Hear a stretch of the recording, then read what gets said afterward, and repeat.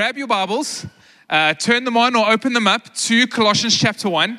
That is where we have been the last few weeks, and that's where we're going to be for a little while longer. And we're so excited about it. As you know, with some of the things that we have been preaching about this year, kind of this is us and who we are as a church is being rooted and established in Christ. And we are taking some time out to just root ourselves in God's word and do some kind of deep diving into a powerful, very important letter. And maybe you don't know that some of the New Testament, most of it is letters that were written by a guy who went by the name of Paul or Saul. And he, being this incredible missionary, took the gospel to his generation at the time. And one of the things that he would do is he would go to an area, preach the gospel, establish a church. He would kind of raise up leaders, and then he would move on to the next area. But just with his love for the churches that he had, he would write letters of encouragement to them. And this is kind of a similar thing that's happening in this letter to the Colossian church. Paul didn't start this one. It was started by another guy by the name of Epaphras. Paul is actually in prison for preaching the gospel. And Epaphras, having started this church, went to go and visit Paul in prison. And he went to tell Paul about what had happened in this town. And he was just, it was with such joy telling Paul about how the gospel took root, how many people have been saved. But he also went to talk to Paul about some of the issues and concerns that this church was facing. And so in response to what he heard from Epaphras, Paul writes this letter of encouragement to this church. And I think there's some things that we could learn as a church out of what Paul is saying and encouraging these believers. You see, there were two major kind of pressures that this church was facing. As much fruit as they were experiencing as a church, as much joy as the gospel was going out to people were hearing about them, they were under threat from two areas. And the one was they are in a kind of Greco-Roman town. The town of Colossians doesn't really exist anymore. It's now in modern-day Turkey, but it was under Roman rule and had major Greco-Roman influences. And so when it came to worship, it was like, you can worship anything. Just don't say what you're worshiping is the one true thing. So there were a pantheon of gods that were worshipped, multiple temples that people could go and worship, multiple gods that people could go, and everybody kind of had their god that they worshipped, and they were free to go and do that. They just weren't allowed to say that whoever they worship was the number one thing and the one true thing. And so one of the major pressures that this church was facing was pressure from people saying, worship Jesus, that's okay, but he's just a god like the rest. They were under real pressure from that. But also in the town, there were some Jewish converts to Christianity. And they were kind of coming into the church. And these kind of Greco-Roman people that had got saved were now under huge pressure from this Jewish contingent in the church by going, it's amazing that you believe in Jesus, but you need to show your complete devotion by obeying everything in the Old Testament. You're not truly saved until you, if you are male, are circumcised. And now there's a huge kind of concern and confusion in this growing church by going, is Jesus just a God like the rest of the gods that we see here? Do we need to adopt all of these other practices that we've not been taught? And so you had on the one hand this like nominalistic kind of religion that worship what you want to, it's not that serious, it's just a God among many. Kind of diluting who Jesus really is. And this pressure here going, Jesus isn't enough. You need to add on all of these things and kind of missing how Jesus is the full fulfillment of the law. And these two pressures. And Paul's going to give them some real encouragement in the passage that we're going to read on how you're going to navigate this kind of nominalism, this kind of diluting of Jesus, and this kind of hyper-religious obedience. Jesus is only going to love me. God's only going to love me by what I do. And the way I earn God's favor is my obedience to all of these laws. And he's going to help us navigate that because it kind of sounds familiar to our society. And I love Tim Keller uses this phrase. He calls it like Christian inoculation. And we know kind of vaccinations and flu shots, and again, I'm not a doctor, so don't kill me over this, but when someone goes for a vaccination, there is a little bit of the thing that you're being vaccinated against in the injection. And you get just enough of it so that your body develops a resistance to it. And so in the society that we have, why so many people are turning away from the church is because you've got people who have been exposed to this nominalistic form of Christianity, where people say they believe in Jesus, but the way they live is just a God. And, I'm not going to give you the names of all the gods that they worshipped in the town of Colossae, but it was ultimately money, sex, and power. And in our society, those are some of the things that we drive so much of what we do. And we say we worship Jesus, we say we love Jesus, but if there had to be a true audit of our lives, I wonder where Jesus would actually rank by the way that we live our lives. And people have been so exposed to that there's almost like an inoculation, because people have gone, well, I've tried Christianity, and all I've really seen is this, like, people just kind of just with their lips say they love Jesus, but their lives reflect no change. And on the other side, we've kind of been exposed to these like zealot Christians. Don't put up Christmas trees and, just kind of are so extreme and, don't swear and, just like kind of make that their evangelism kind of agenda by going, I'm a Christian, don't say that. I'm a Christian, don't do that. I'm a Christian. And they're all about the rules. And so then the way that they go to God is going like, God, I have to love you by doing this and doing this. And then they get angry and disillusioned with God because, well, I did all of what he asked me to do and, my life still is hard and the things that I wanted didn't come through the way I wanted them to come through.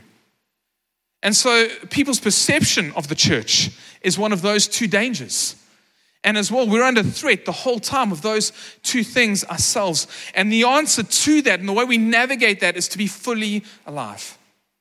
And the only way people are going to see Jesus and the true Jesus is to be fully alive to him. And so we are going to read what Paul uses to encourage the church in this. And so the 5 verses that we're going to read, people call this the Messiah poem. Every now and again in Paul's writing to churches, he includes kind of pieces of writing that we've come to realize that this was some of what the early church used as hymns, as songs, things they would have recited and used to encourage each other, kind of like some formalized things.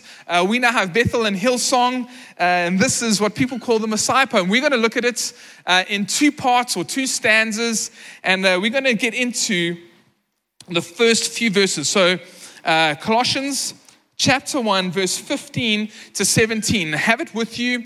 If you have Bibles, underline, but it is also going to be up on the screen behind me.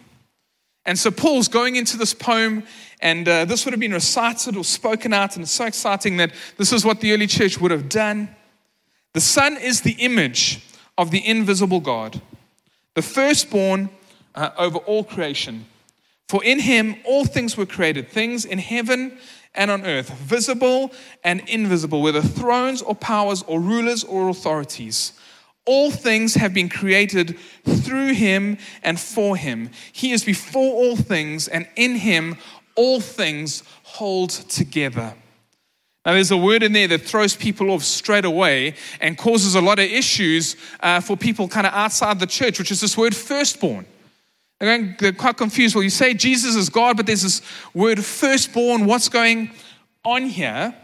And just to kind of give some clarity, the word that is used in the original language that we get the word firstborn from here, we also get the word prototype or template. And it's quite interesting. What he's doing here in this poem is establishing position. Because what people struggle with is they go, I'm happy to go, Jesus was a good moral teacher.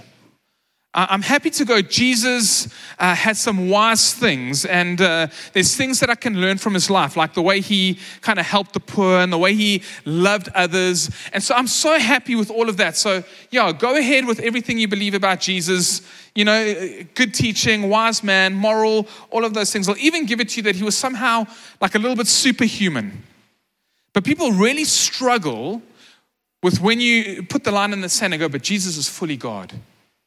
That somehow in the person Jesus, the fullness of God dwelt.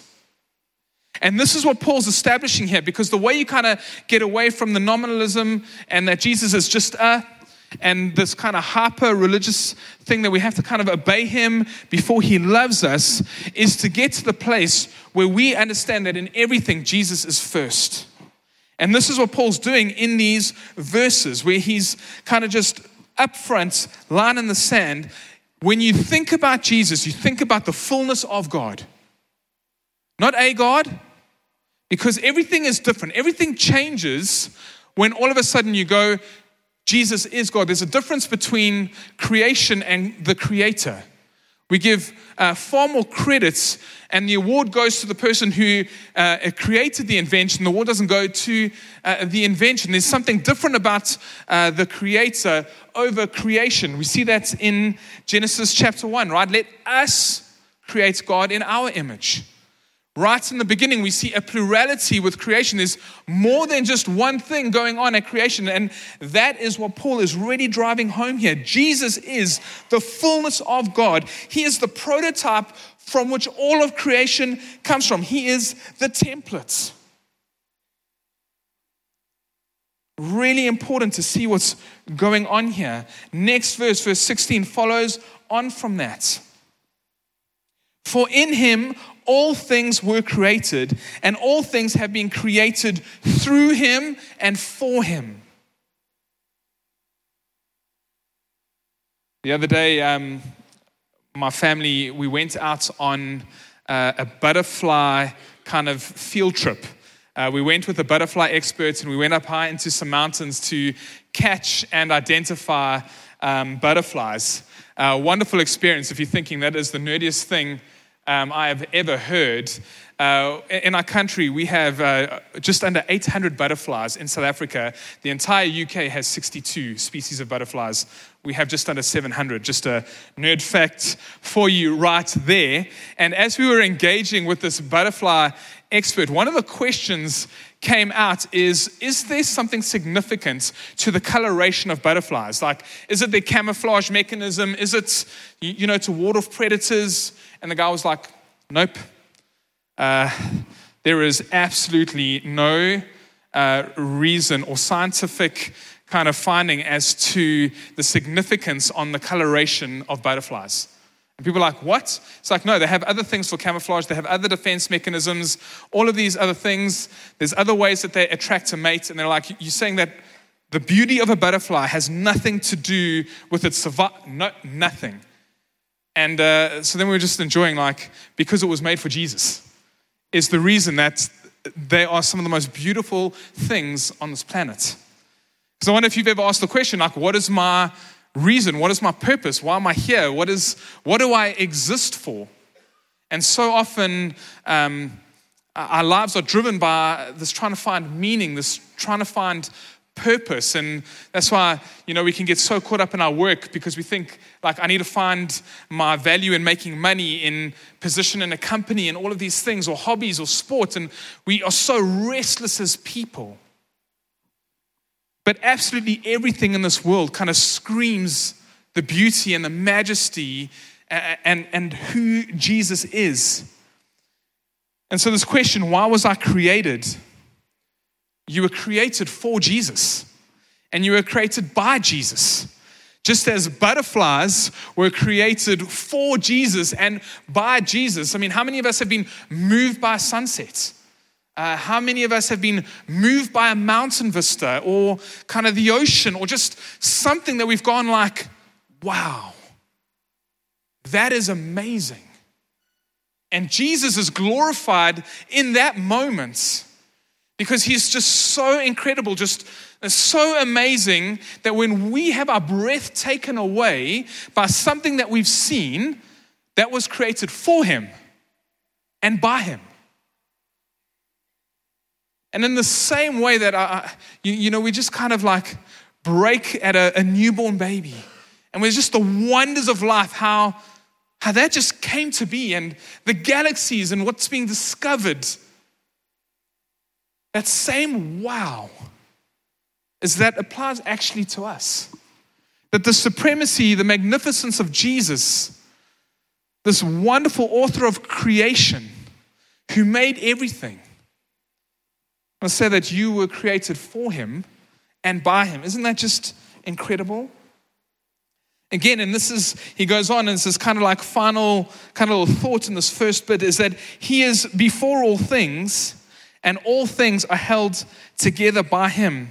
I'm not going to go into a science lesson, but when it comes to science, they're baffled. Because if you kind of unpack everything and what we've come to learn about atoms, protons, neutrons, electromagnetic fields, scientists do not know how everything is held together. If what we do know about science is everything should be kind of flying apart from everything, and they don't know how the very fabric of existence is held together.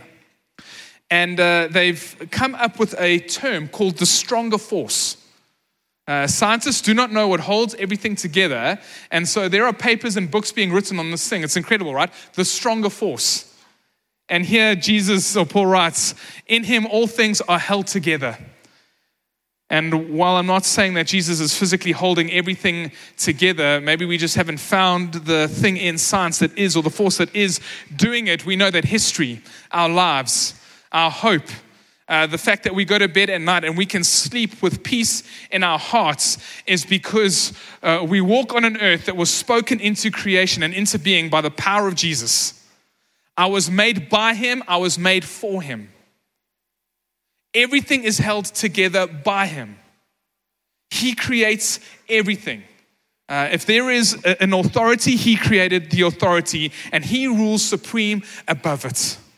If you want to sum up these first few verses, what Paul is saying to the church and what they would celebrate is this phrase: Jesus is first.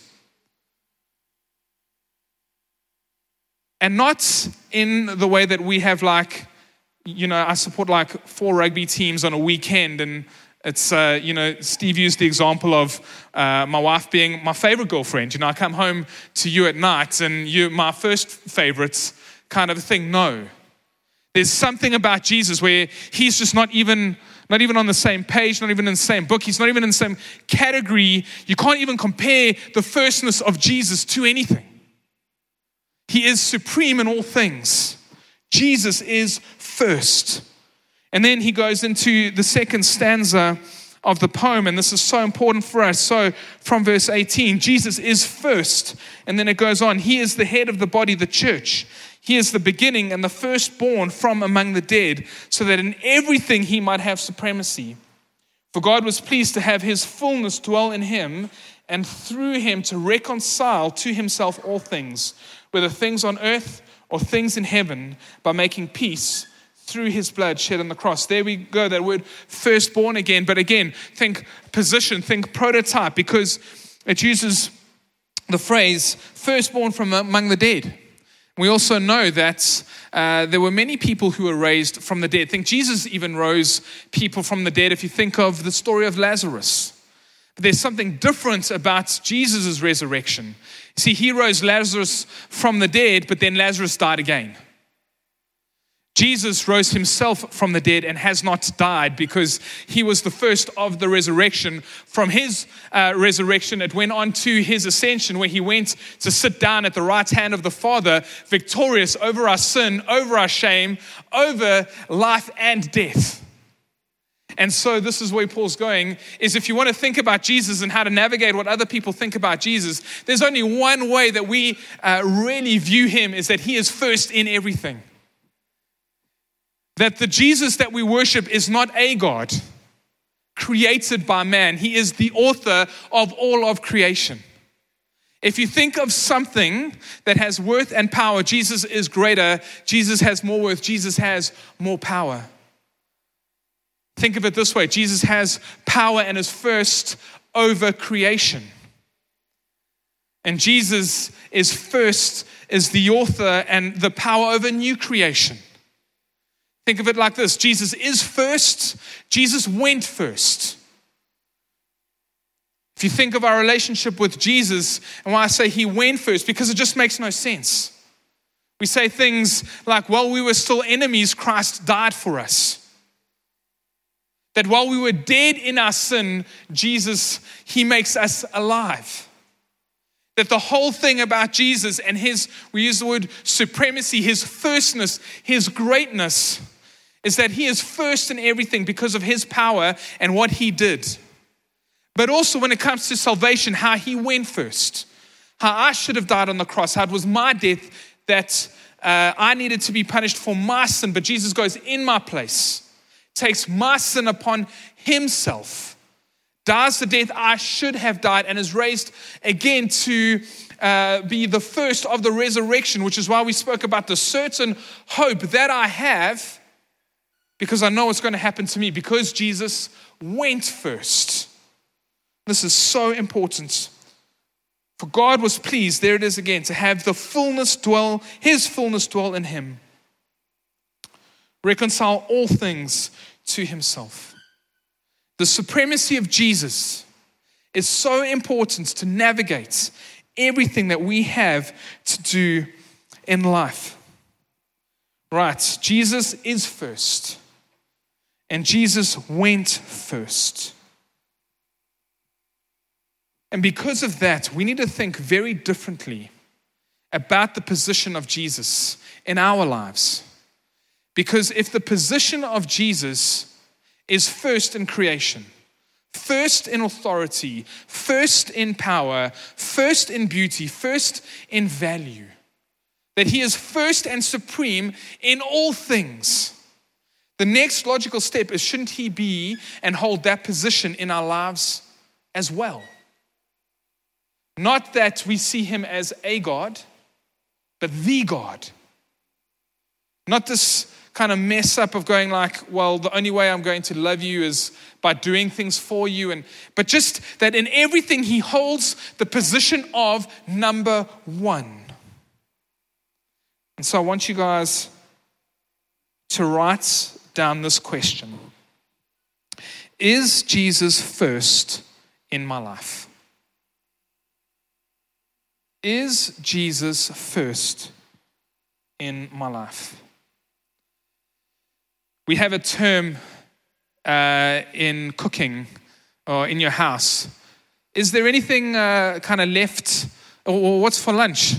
Oh, I'm hungry. Can I eat something, Mom? There's some leftovers in the fridge, in the Tupperware at the back. There's some leftovers from a couple of nights ago. If you're hungry, kind of eat that, right? Leftovers. If you got invited over to supper and you sat down to dinner and someone served you leftovers, now how are you feeling when you see them kind of put some bits of pieces of like some old crusty uncovered mashed potato? I don't know how you guys put stuff like just a plate over a bowl, and then you see someone do that and it's a little bit cracked because the tomato sauce and the baked beans is, it's that old, and, go wild with the analogy. But someone, you sit down and there is a plate of leftovers. Are you feeling offended? Yes, put your hand up. Let's be honest. All right, a lot of us are offended with being served leftovers. But is that not what we do to God? We use this phrase and these three words at Riverside when it comes to Jesus: our time, our talents, and our treasures. But don't we use language like, but I have to pay my bond? Or like rent is due, and I've got to put petrol into my tank, and well, I've got to pay my kids' school fees, and we've got to, buy groceries for the month. Those are important things, and yes, those are important things. But when it comes to things like our treasures, with what we're actually doing is we're going, okay, God, this is what is my leftovers. Now, how much can I give you out of my leftovers? And then when we think of our time, well, we've watched a couple of hours of sports. We've binged a series on Netflix this week. We hung out with our friends a lot. We did some ministry. We went to work, and, what does God expect? I mean, I've got to put food on the table, Isn't self-care an important thing? So I must do my hobbies and kind of look good and go to gym. I've got a corporate image I've got to kind of uphold. And so what we've done is with our leftover time, we've gone, okay, God, what can I give you? And the same with our talents, is we give our best to our work. We give our best to all of these other things. And then when that's done, we have our leftovers and we go, okay, God, here's my leftover treasures. Here's my leftover time. Here's my leftover talents. What do you want to do? But the call is, and we're never going to be fully alive if we are not fully alive in Jesus, if he isn't first in our lives like he is first over all creation. Over everything that is in existence, Jesus is above them because he spoke them into being with his power. And so he's first there. And so he needs to be first in our lives. And so I want you to think through this for a moment. Because how does my life need a change to become a direct reflection of the firstness of Jesus? The supremacy of Jesus as number one in my life. What does my time need to look like that it reflects and is without a doubt, Jesus is my number one in my life? What does my talents need to look like? What changes do I need to make when it comes to my talents and my serving, and for it to reflect that Jesus is number one? He is supreme in my life, not out of my leftovers. But that if I think of and do an audit of my talents, it reflects Jesus is number one. What does my giving look like? And my money look like? That says unequivocally, without a doubt, Jesus, you hold the position of first in my life. Not second, not third, not fourth, not fifth. But you unashamedly, with my time, with my talents, and with my treasures, you hold the position of number one, just as you are over all of creation, over new creation, the church, but over my life as well. In all things, you hold the position of one, first, supreme. That's how we're going to navigate all the pressures in this world. That's how we are going to be fully alive and kind of overcome the inoculation of all of the people around us who've kind of been burnt by kind of some Christian behavior. But when they see us fully alive to Jesus, that in every area of our life, Jesus is supreme, that we live as though he really genuinely is number one. And that is the goal. That is the challenge. I understand how hard it is. But if Jesus isn't number one, we're worshiping created things. And we've stopped worshiping the Creator, our Savior. And as I said, Jesus is first, but Jesus went first. And because of that, he deserves, and his rightful place should be first in our lives. We're going to end with some prayer and ministry. So I'm going to invite Christy up onto the stage. And she is just going to facilitate some prayer for us as we kind of navigate what God has potentially said to us during this brief time together. Thanks, Christy. I just get the sense that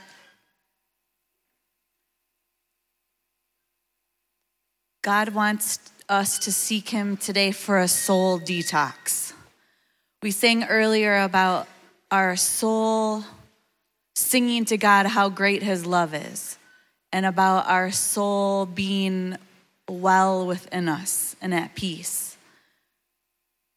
But if our soul is our mind and our will and our emotions, then are we really there? Are we really in a place where we can receive God's love and sing about his love in our mind, will, and emotions? Are we experiencing them in our mind, will, and emotions? And then is our soul really well? And then is that really then our soul being submitted to Jesus first? because that's when really we can be fully alive. And I think that even when we think we're okay in our mind, will, and emotions, our body sometimes tells us something different. And we all know that because we've had different symptoms of that over and over and over again in our lives, where emotions flare up, or we have tension headaches, or sore muscles, or back.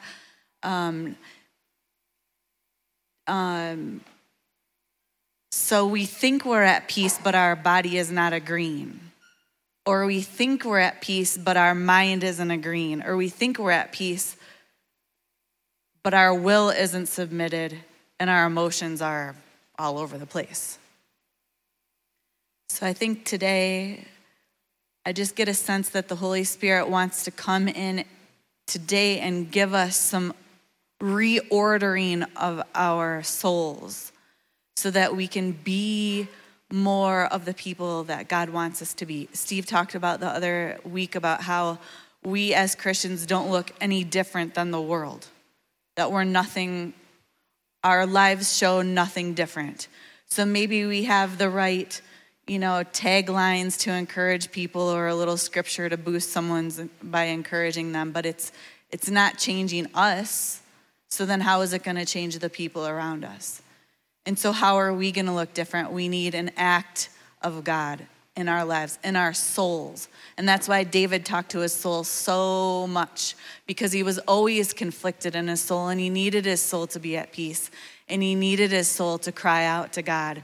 And we need our souls detoxed so that we can look different, and we can be different, and we can feel different, we can think different, and we can will differently what Jesus has to will through us. So if I can just pray for that for us, and then we can sing about it so that our soul can sing of God's love and can receive God's love in a different way.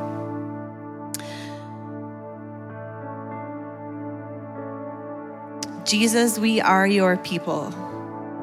We submit ourselves to you today. We have chosen you, and we desire you, and we want to live for you, but we're so messy. And our souls are so chaotic and toxic and downcast.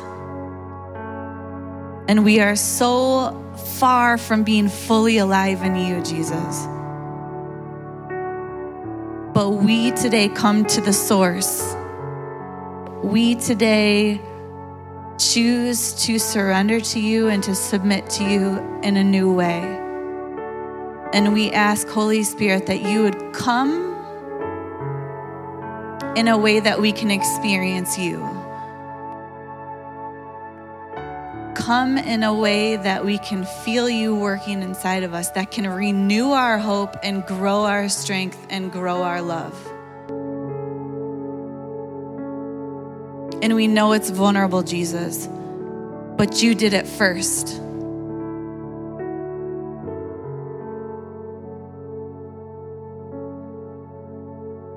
And so, Jesus, today we surrender to you, to your authority over our mind, over our wills, and over all of our emotions. And we bring them all before you today, the things that we understand and the things that we don't understand. It's so complicated. But God, you know all of it because you created it. You are intimately involved in all of our thoughts, all of the ways our brains work, all of the aspects of our will and the ways that we pull and push and shove and are in conflict, and even our emotions stirring inside of us, the stress and the tension and the anger and the fear and the pride that make us no different than the world.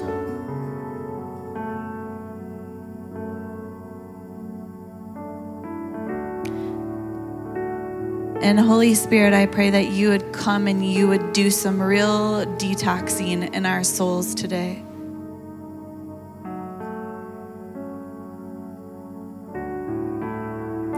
things that we know and the things that we don't know.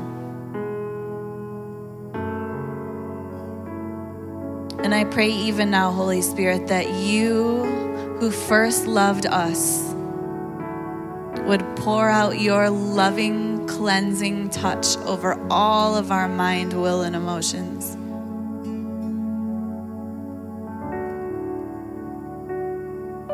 Over all of the things that are in conflict to your will and your love and your thoughts. And we pray supernaturally, God, that you would do a shift in us. As the lover of our souls, you love our souls, you love our minds, you love our will, you love our emotions. You created them, God.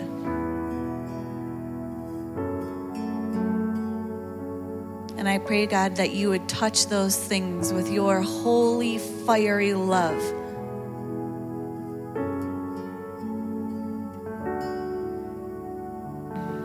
Come, Holy Spirit. Come and move in us in a way that we can't fix ourselves. We need you.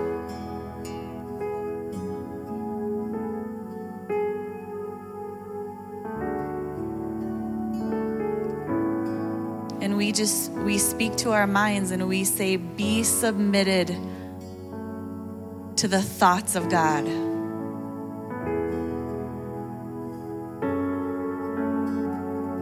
We pray that we would think more like you, Jesus, that we would think your thoughts for other people, God.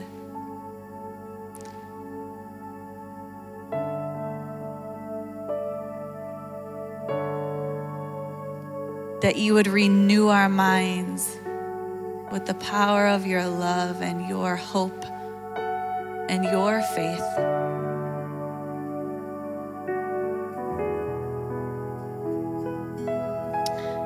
And we hold our wills before you. Everything in ourselves and in our lives that we feel like matters, we submit it under the authority of you, Jesus Christ. And we pray for a greater level of your general will inside of us to be obedient, radically obedient with our will.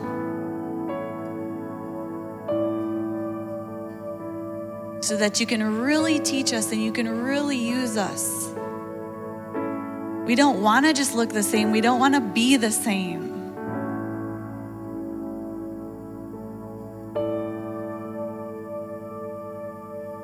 Rearrange it inside of us, Jesus, right now, in Jesus' name.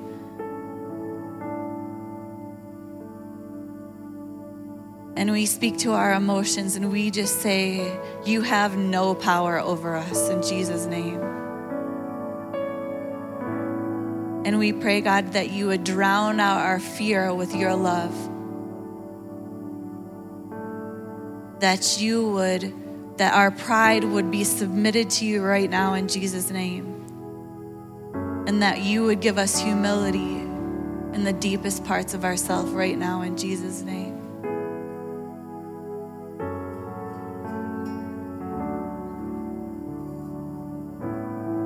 That you would soften us in our emotions. That you would give us the gift of tears for the things that hurt you. That you would release us from being stuck emotionally or disconnected.